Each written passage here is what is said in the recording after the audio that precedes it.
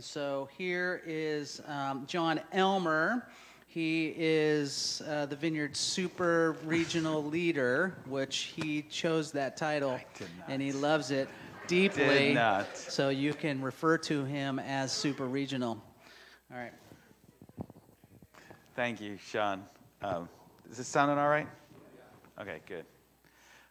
It's an honor to be here, to be invited to speak here. Sean's introduction isn't exactly right. I am actually his parole officer. I'm here doing a checkup. So if there's anything, just blink twice. We'll connect after, okay? No, it is great to be here. And this church, you guys are doing the stuff. I just listen to the announcements, like, helping people with their laundry, which is just so practical and needed, and, housing for low income and fixing that up, and just bringing the kingdom and praying for people. And good stuff, man. I mean, you're having an impact from all I hear, and it's great. So keep it up. Well, today I want to talk about everybody gets to play. Most people want to get in the game. We don't want to just watch and sit in the sidelines. People are having fun, they're engaged, and we want to be a part of it. Like there's this one time I was having a staff meeting, and I went to write on a whiteboard, and, there's all these markers, and I grab one, and it's dead. And, that's my pet peeve. People use the marker at the whiteboard, and it's dead, and what do they always do? What do you do? What do I do? Put the cap back on and put it down there, right? So there's 17 dead markers and 3 that work, and you're going. And so I grab this marker, I'm just ticked at it, and I just take it, and there's a garbage can at the other end of the room. I went, pop, and I threw it, and it goes in the garbage. I'm like, yes! High fives everywhere, I'm all excited. And of course, one of the guys on staff go, oh, I could do that. And I go ahead, let's see what you got, right? And so he goes over, he gets the mark, goes over, and he tries. And he hits it too. And now everybody in the room wants to get in. They're all fighting to get up there to get a marker. And everybody wanted their turn to take a shot. Everybody wants to get in the game, to play, to be a part of it. And I think that's especially true when we're talking about the move of God. The kingdom of God coming, the supernatural breaking down, the presence, the peace, the joy, the grace, the restoration, the newness of the King around. In the Vineyard, we have this long-held value that everybody gets to play. That means it's not just the man of God or the woman of God from up front. It's all of us get to play. You may have been walking with Jesus for decades, or you may be brand new. You get to get in the game. You may be old or young, educated, uneducated. Men, women, everybody gets to be in the game. Every one of us. Now, why is that? Well, here's my first point as I explain why. First, we've all been made to play. Let me read you something from the scriptures. It is right in the beginning. Now, this is the Word of God. This tells us what happened. And this is a glimpse of what happened in the beginning. It said, so God created humanity in his own image. In the image of God, he created them. Male and female, he created them. I want you to understand, each one of us are made in the image of God. We are a reflection of God. We are an echo, if you will, of God. That what he's like is generally what we've been to be like. And the perfect example of that is Jesus. God the Son, the second person of the Trinity, God in flesh, shows us exactly what it would look like to live a perfect human life like God would do it. And you look at Jesus as this perfect reflection of the image of God in flesh, and you notice that he gets his hands dirty. He's in the game. I mean, the fact that first he comes from the throne of heaven to step down in humanity, to take on human flesh, and all the tough, difficult things of being a human, he engages because he wants to get in the game to show us his love and to serve us and to bring redemption. And so he walks this earth, and he's hungry, and he's tired, and he has to deal with grief and joy and all the things of life. And he touches the sick, and he washes feet, and he gets into the game of redemption so much that he goes to the cross and allows himself to be brutally murdered to pay for our debt. I mean, he's in the game completely. Goes on to say, God blessed them and said to them, be fruitful and increase in number. Fill the earth and subdue it. Rule over the fish in the sea and the birds in the sky and over every living creature that moves on the ground. This is the first command that God gives to humanity. And it's basically serve. Get your hands dirty. Step out. Lead. Build. And he blesses them when they do that. And this is all through the scriptures, but I love where it's at in this one spot in the New Testament that really communicates it clearly. Let me grab that. It's in Ephesians. And Paul, again, inspired by the Holy Spirit, writes this. For we are God's handiwork. Now, that word handiwork, actually, in the original Greek, it can be translated masterpieces. That we are these masterpieces, these incredible works of God. For we are God's handiwork, each one of us. Now, I want you to think about it. When I read this and I meditate on this, I kind of have this picture of Jesus. He's in heaven, right? And he's like, man, I want to create you. He's thinking about you. And I always see this picture of him going into his workshop, putting on his big, leather apron, and sits down at his work desk for a little bit and just dreams and thinks about this amazing masterpiece he wants to make. And he gets his idea and he goes, yes. And he's got all these cabinets and drawers, and he reaches up and he pulls out this one drawer, these spiritual gifts. And he goes over here and grabs these talents and this personality type. And, maybe, this skin color. And he grabs a drawer and he grabs this height. And I know when he did it and grabbed me, just at that moment, he sneezed. And some of my height drew, and he said, I'll get that later, but he forgot. But he puts it all together, and he looks at it. This masterpiece, this creation, it's you. And he goes, oh, wow. Oh, my goodness. This is so good. And he runs out in excitement of what he just created. And he yells, hey, come over here. Gabriel, come over here. Michael, roll your boat over here. Come here. Check this out. And they look. And they go, oh, man. Jesus, this is amazing. This is a masterpiece. This is tied for the best one you ever made. And Jesus going, yeah, I know, isn't it? Isn't she? Isn't he? You were created this masterpiece.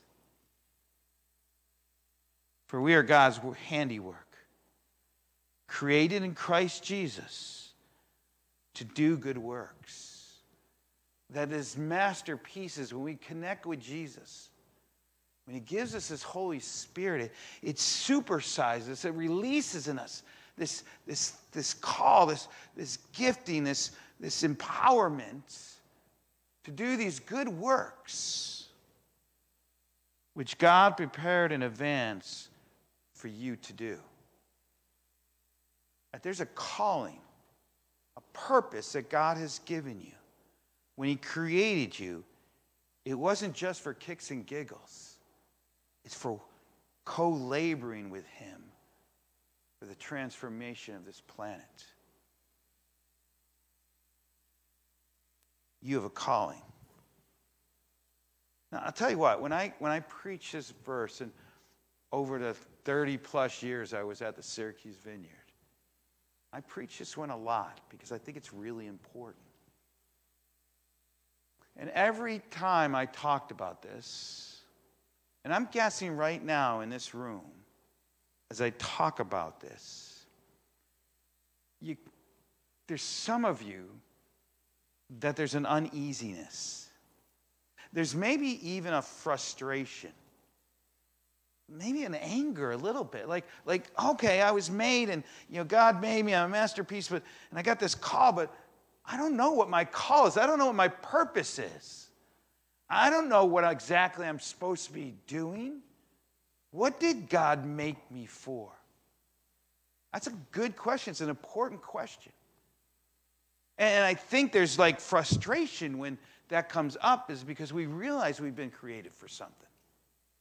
And I think there's a helpful little tool to help us begin to grab a hold of what it might be. I got this from a pastor in the Midwest years ago. He used this phrase that we need to find our holy discontentment. Our holy discontentment. Holy means set apart. It means given by God, this sense of it's important. It is valued. It is this gift from God. This holy discontentment. Discontent. Like you're not settled. It doesn't feel good. You need something needs to change. You're discontent with what exists now. Holy discontentment. It comes up in all kinds of ways. Somebody, you may drive down the road and see, people without homes. And you might look at that, and for some it's like, man, that's too bad. Like, yeah, it sucks. And you just keep driving. And then there might be somebody that sees that, and it stirs their heart. And there's this thing that rises up that says, what is going on here? This shouldn't be like this. We're a wealthy country where there's all these kinds of resources. These are human beings, and they don't have a place that's safe to rest at night and to have, be able to grow and prosper. Like, this is wrong, and somebody's got to do something about this. That's a holy discontentment. There's some of you may see or read about the education system. And you realize that the level of your education often depends on what your zip code is. And some will think, yeah, that's life, that's business, that's a world. And some, it may grab your heart and say, that is not fair, that is not right, that is not just, that's not the way God wants it. That isn't, we need to help educate everybody at a high level. And it just rips you apart, and you get fired up. You say, that's somebody has to do something about it. That might be about your holy discontentment. You may hear about places on this globe that there's not one believer in Jesus in a whole language group. Somebody say, oh, yeah, huh.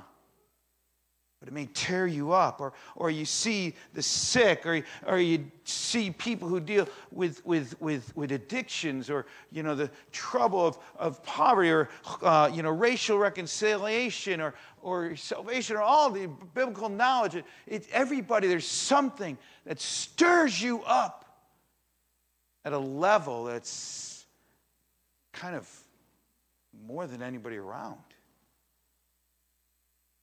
That's your holy discontentment.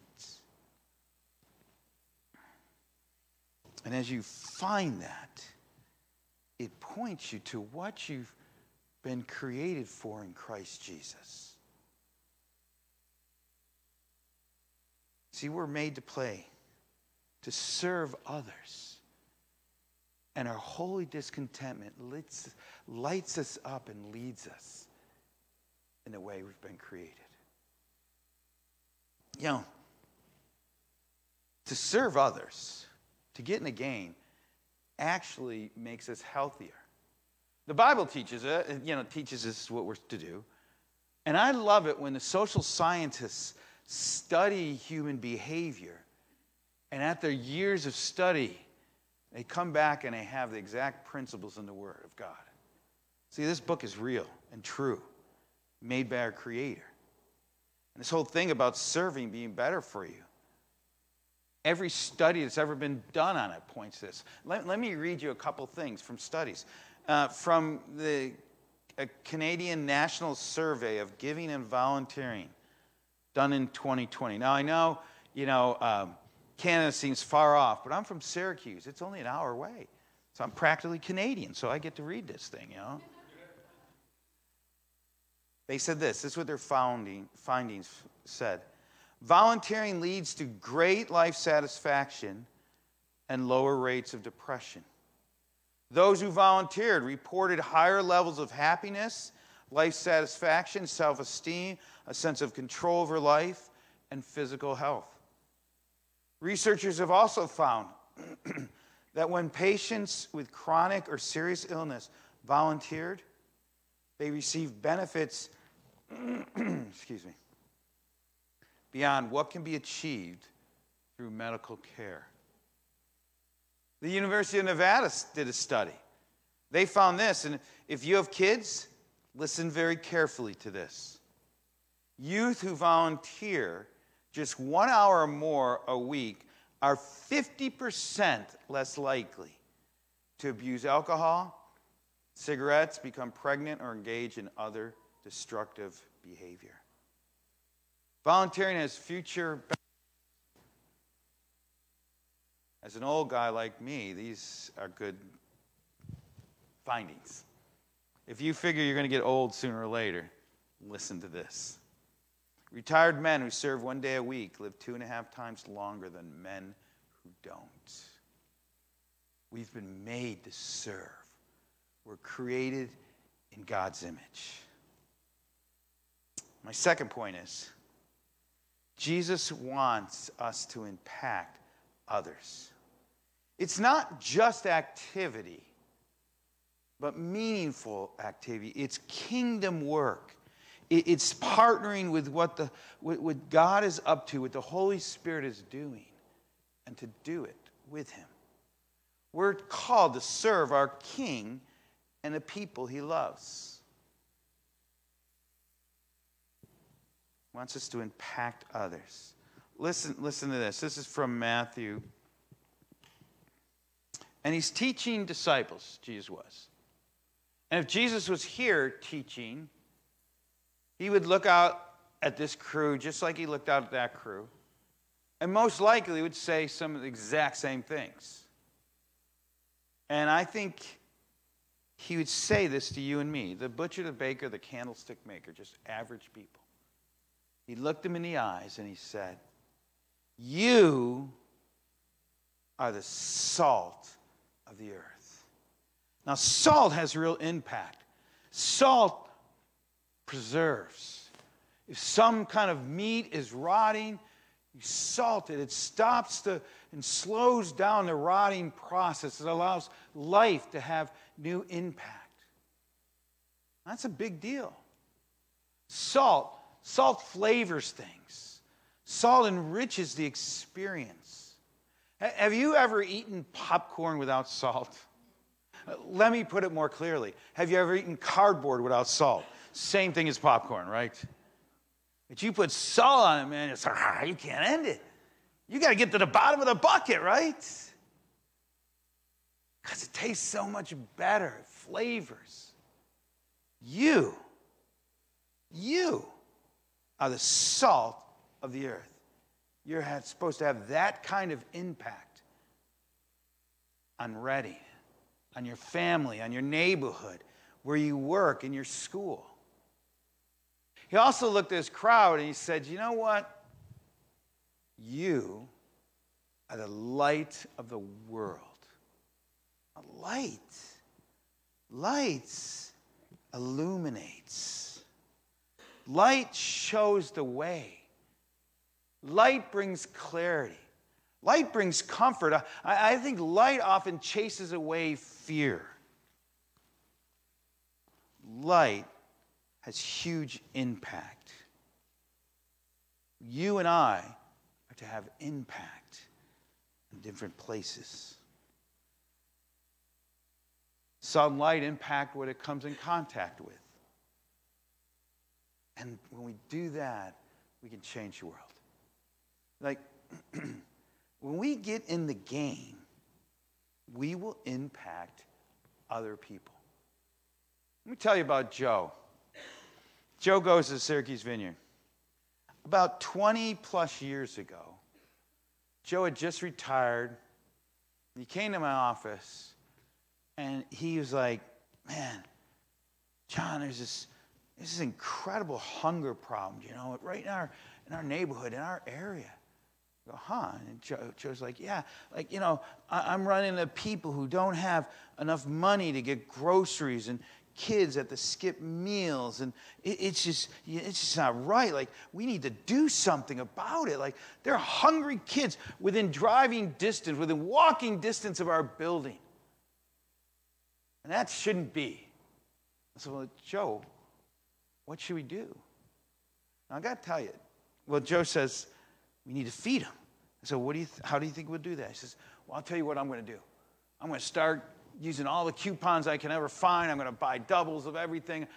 I'm going to get some of my friends, and we're just going to buy some groceries. Can we put them here and just, distribute them out of here? And I said, sure.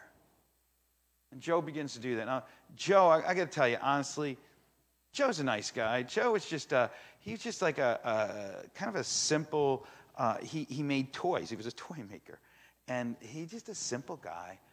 And never look at him as like a leader or anything. But Joe began to do that, began to ask his friends, and they began to do more, and it started growing momentum. And he found out about the Central New York Food Bank and contacted them and began to get food from them and literally grew this incredible food pantry up in our church. Like, it was our biggest ministry. It had 60, 70 people involved in it. We're serving all kinds of families, pouring out. It was incredible. In fact, he made it so good that it became one of the model food pantries. Like the food bank, when churches or places would want to start a food pantry, they'd send them to our place to be trained. Well, then the pandemic hit. And, in Syracuse, it hit really hard. And in fact, I did 5 COVID funerals in that season. And it was intense. And all these food pantries around Syracuse closed. Because they were older people, they were afraid, they just wanted contact. And so the food bank comes to us, comes to Joe, and says, will you start some new food pantries? We're a multi-site church. So we start 3 new food pantries a month into COVID. And Joe trains us, and we do a system. And these 3 food pantries, we're giving out a ton of food. I mean, we literally gave out last year enough meals to give everybody in our county at least 1 meal. We're probably the biggest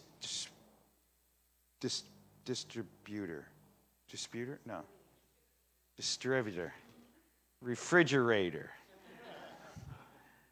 The biggest distributor of food in our county.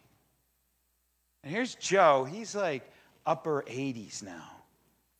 And Joe, he walks with a walker, and this is him running across the room. He's in the middle of it, still serving. Joe Buckman got in the game, and thousands of people eat every day because of him. We're made to play. When we get into the game, we will impact others. But, and here's my third point, we need to step in faith. Like, I'm guessing that God is stirring some in this room, and it is bigger than you are. God calls you to stretch. God calls you oftentimes to leap. God calls us to things that we can't accomplish without him. And so it's scary and it's hard. And when we begin to do kingdom work, and it's all kinds of stuff, praying for the sick, or trying to get prophetic words, or caring for the poor, or fighting for justice, or going across cultures to give the gospel, or try to engage and bring racial reconciliation into a community. Whatever it is, this kingdom work, we need kingdom power. We need Jesus' presence in our life moving through us. Let me talk about a story that is in the Gospel of Mark.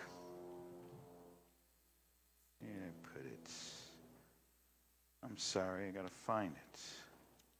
It's in the book. I know it's in the book.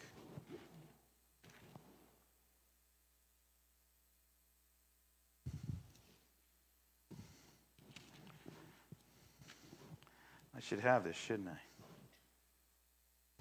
I got it now. It's a story that happened in Jesus' life. So let me explain the situation.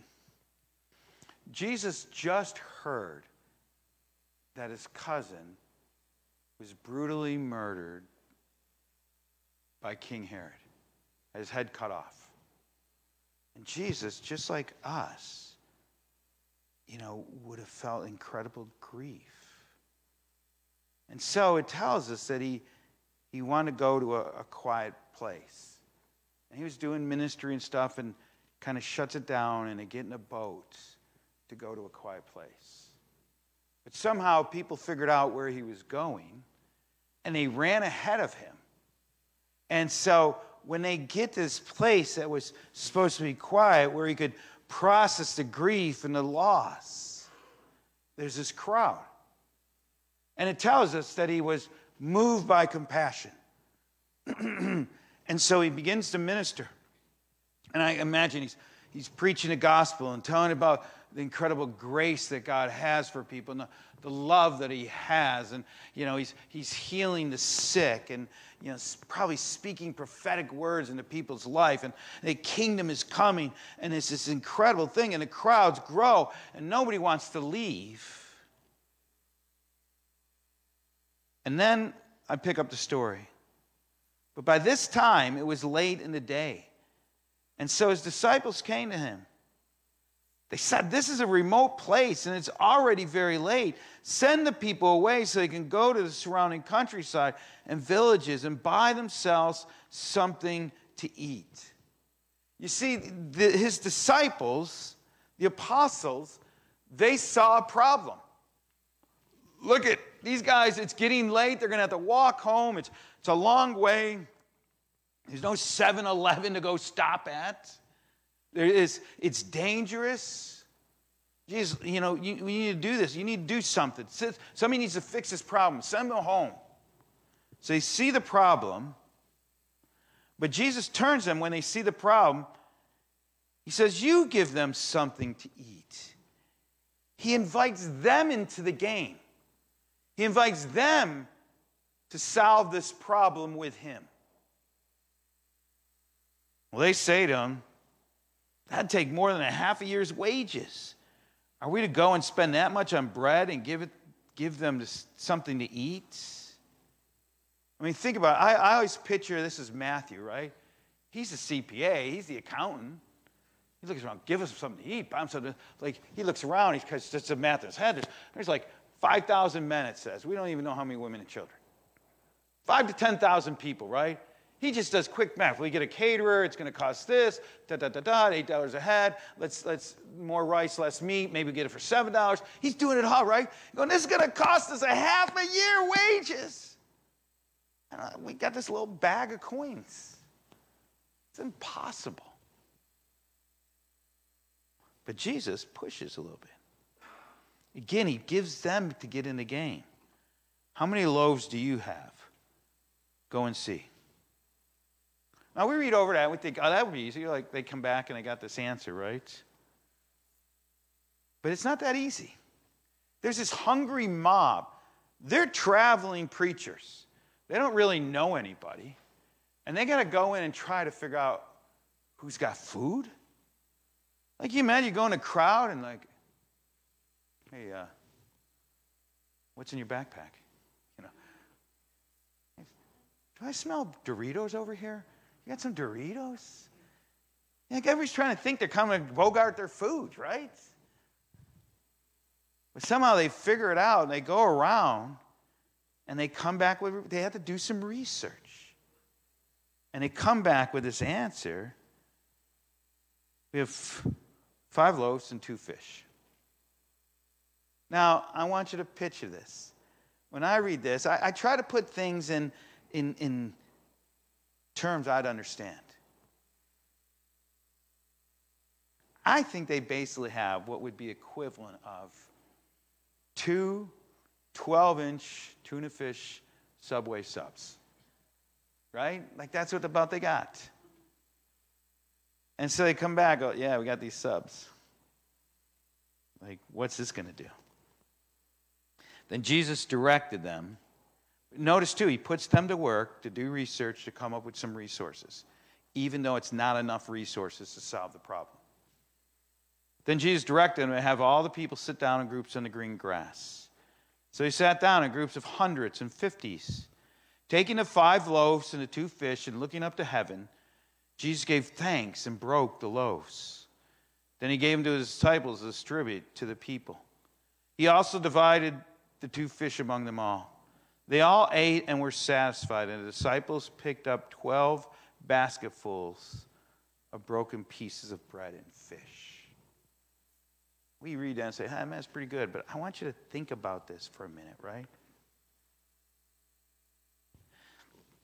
Jesus got these 2 subs. And I just imagine the crowd's out there, and the apostles are kind of circled around Jesus, like, okay, here you are, what are you going to do? And Jesus prays.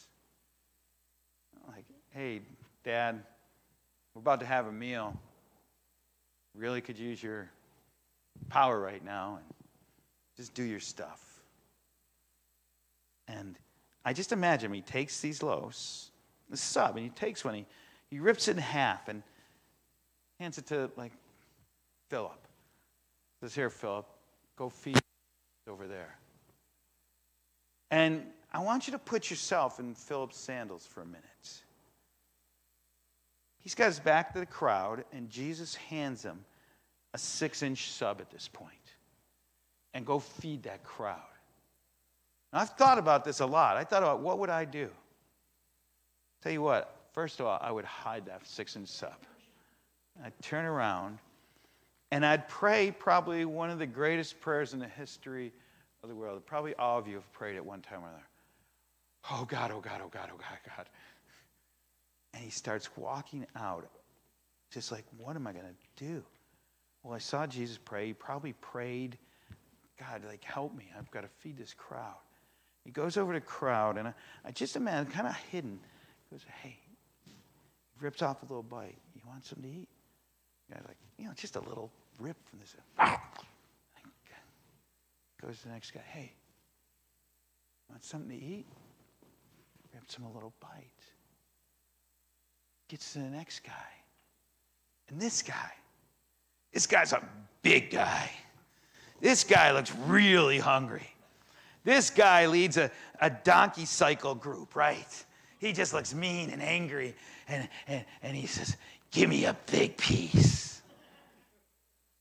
And Phil's going, sure, sir, sure, whatever you say. And he rips off a bigger piece and gives it to him. And the next person It's this mom. 3 kids all crying because they're hungry. Philip looks down and goes, I got to give these kids. He looks down at the sub. Instead of being just like 3 inches at this point, he looks down and it's like still 6 inches. He goes, huh. And he grabs a bigger piece and says, here you go, son, and here you go, and here you go, and gives the 3 kids and looks down and it's still 6 inches. And he goes to the next guy, goes, hey, you want some sub? And he hands it. And he goes, now he looks down, it's still 6 inches. He says, who's hungry? And he starts ripping off pieces, and he's going and passing. He's doing it behind the back and under the leg. And, hey, you and back. He's throwing pieces. He's feeding all these people. And every time he rips off a piece, somehow, in some way, the power of God has come, and that 6 inches is still 6 inches. And in faith, he keeps ripping it off and feeding his crowd. And at the end, it wasn't like Jesus had to make sure everything was tidy. He wasn't a neat freak as far as I can figure out. But he has him pick it up, and Philip comes back, literally, in his area with a whole basket full of scraps. And just Jesus saying, booyah, I told you, right? We did this. And hunger for that moment in that crowd had ended.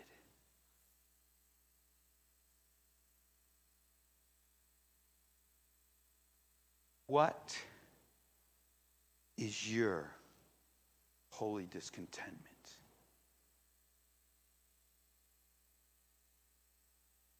What is your holy discontentment? It's not a rhetorical question. It's an incredibly important question for each of you. For some of you, you may know it, and you may be already up to your elbows in it. But I have no doubt there's some of you who God is stirring in right now. Bringing some situation up, bringing a person up, bringing a system up, something that just eats at you. But you know that God is stirring in you to be part of the kingdom solution in that area. What is your holy discontentment?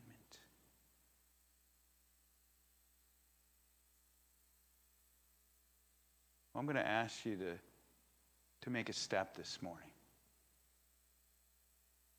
To make a step of faith in front of your community. More importantly, responding to what the Holy Spirit is stirring in you. Some of you know that God is stirring in you this call, this purpose. And He's asking you to get in the game. So right in a moment, I'm going to ask you to stand up where you're at. To say yes, to respond, yes, I am doing that. And then we're going to pray for you. So if that's you, stand up right now. God is calling you to get in the game.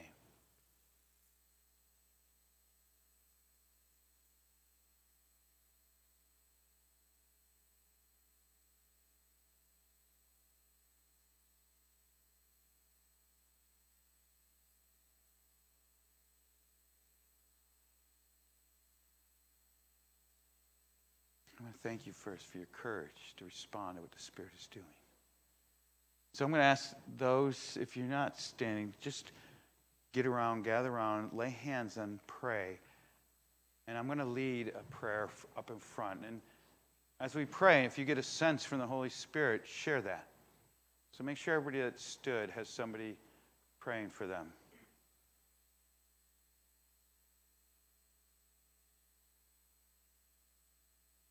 Let's pray. Jesus, I thank you for stirring in these women and men who are saying yes to what you want to do. I thank you that you created them with this purpose, that you filled them with gifts, talents, that you're stirring passion in them. And I pray, Holy Spirit, to release that in them.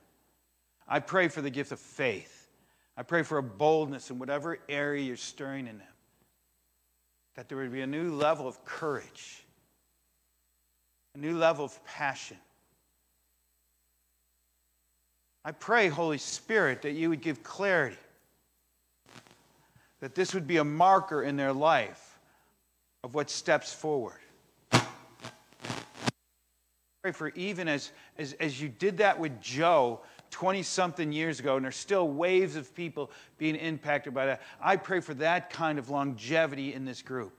I pray for success. I pray for fruitfulness. I pray that the kingdom would come in this corner of what you're calling them to do. And even right now, I just pray you give them pictures of the first step. Give them faces of real people.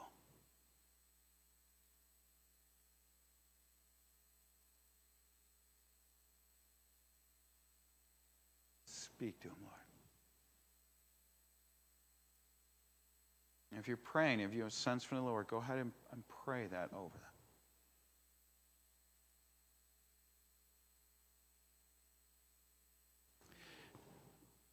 Now to him who is able to do more than we even ask or imagine, to the King of Kings and the Lord of Lords, I just pray that there'd be incredible fruit that will grow out of the seeds that were planted, what the Spirit is doing in your soul today. Amen. All right, hold on though. We got one more step. Thank you, John. We're going to take... I don't know. Mute him. Did I?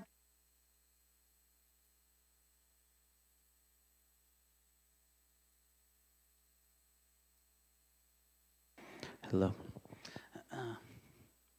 I was in India once, and when I was preaching, there was a power surge.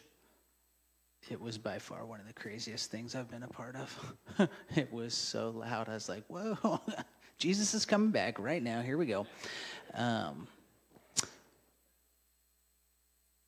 Whatever it is that God deposited in your heart, right? I encourage you to write it down. I encourage you to share it with somebody else, right? Like, hey, man, this happened. I felt this, I saw this, I experienced this. That's what the community's for, the brothers and sisters in Christ, right? Tell somebody. Let them know, write it down. We're going to do communion. We do this every Sunday.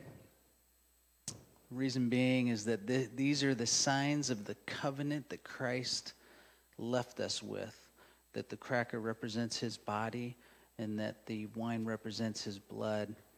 Covenant, meaning that he is with us. We take this, we eat it because Christ is within us.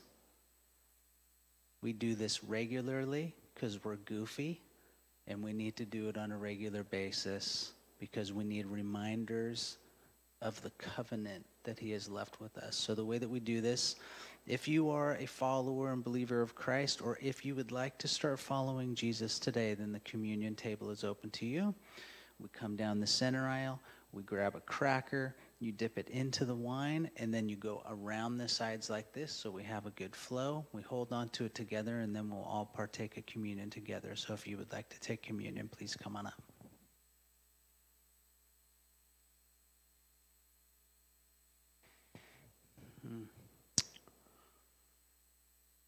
Jesus, we thank you for being born, for coming to the people that you created, for being one of us, for living amongst us, for demonstrating the kingdom of God, and then for dying on our behalf, then being raised from the dead, and now sitting at the right hand of the Father. We thank you that we are in you and you are in us, and that you've planted seeds in us, that we get to be in the game, and that we get to demonstrate and experience your kingdom. We thank you. Let's partake.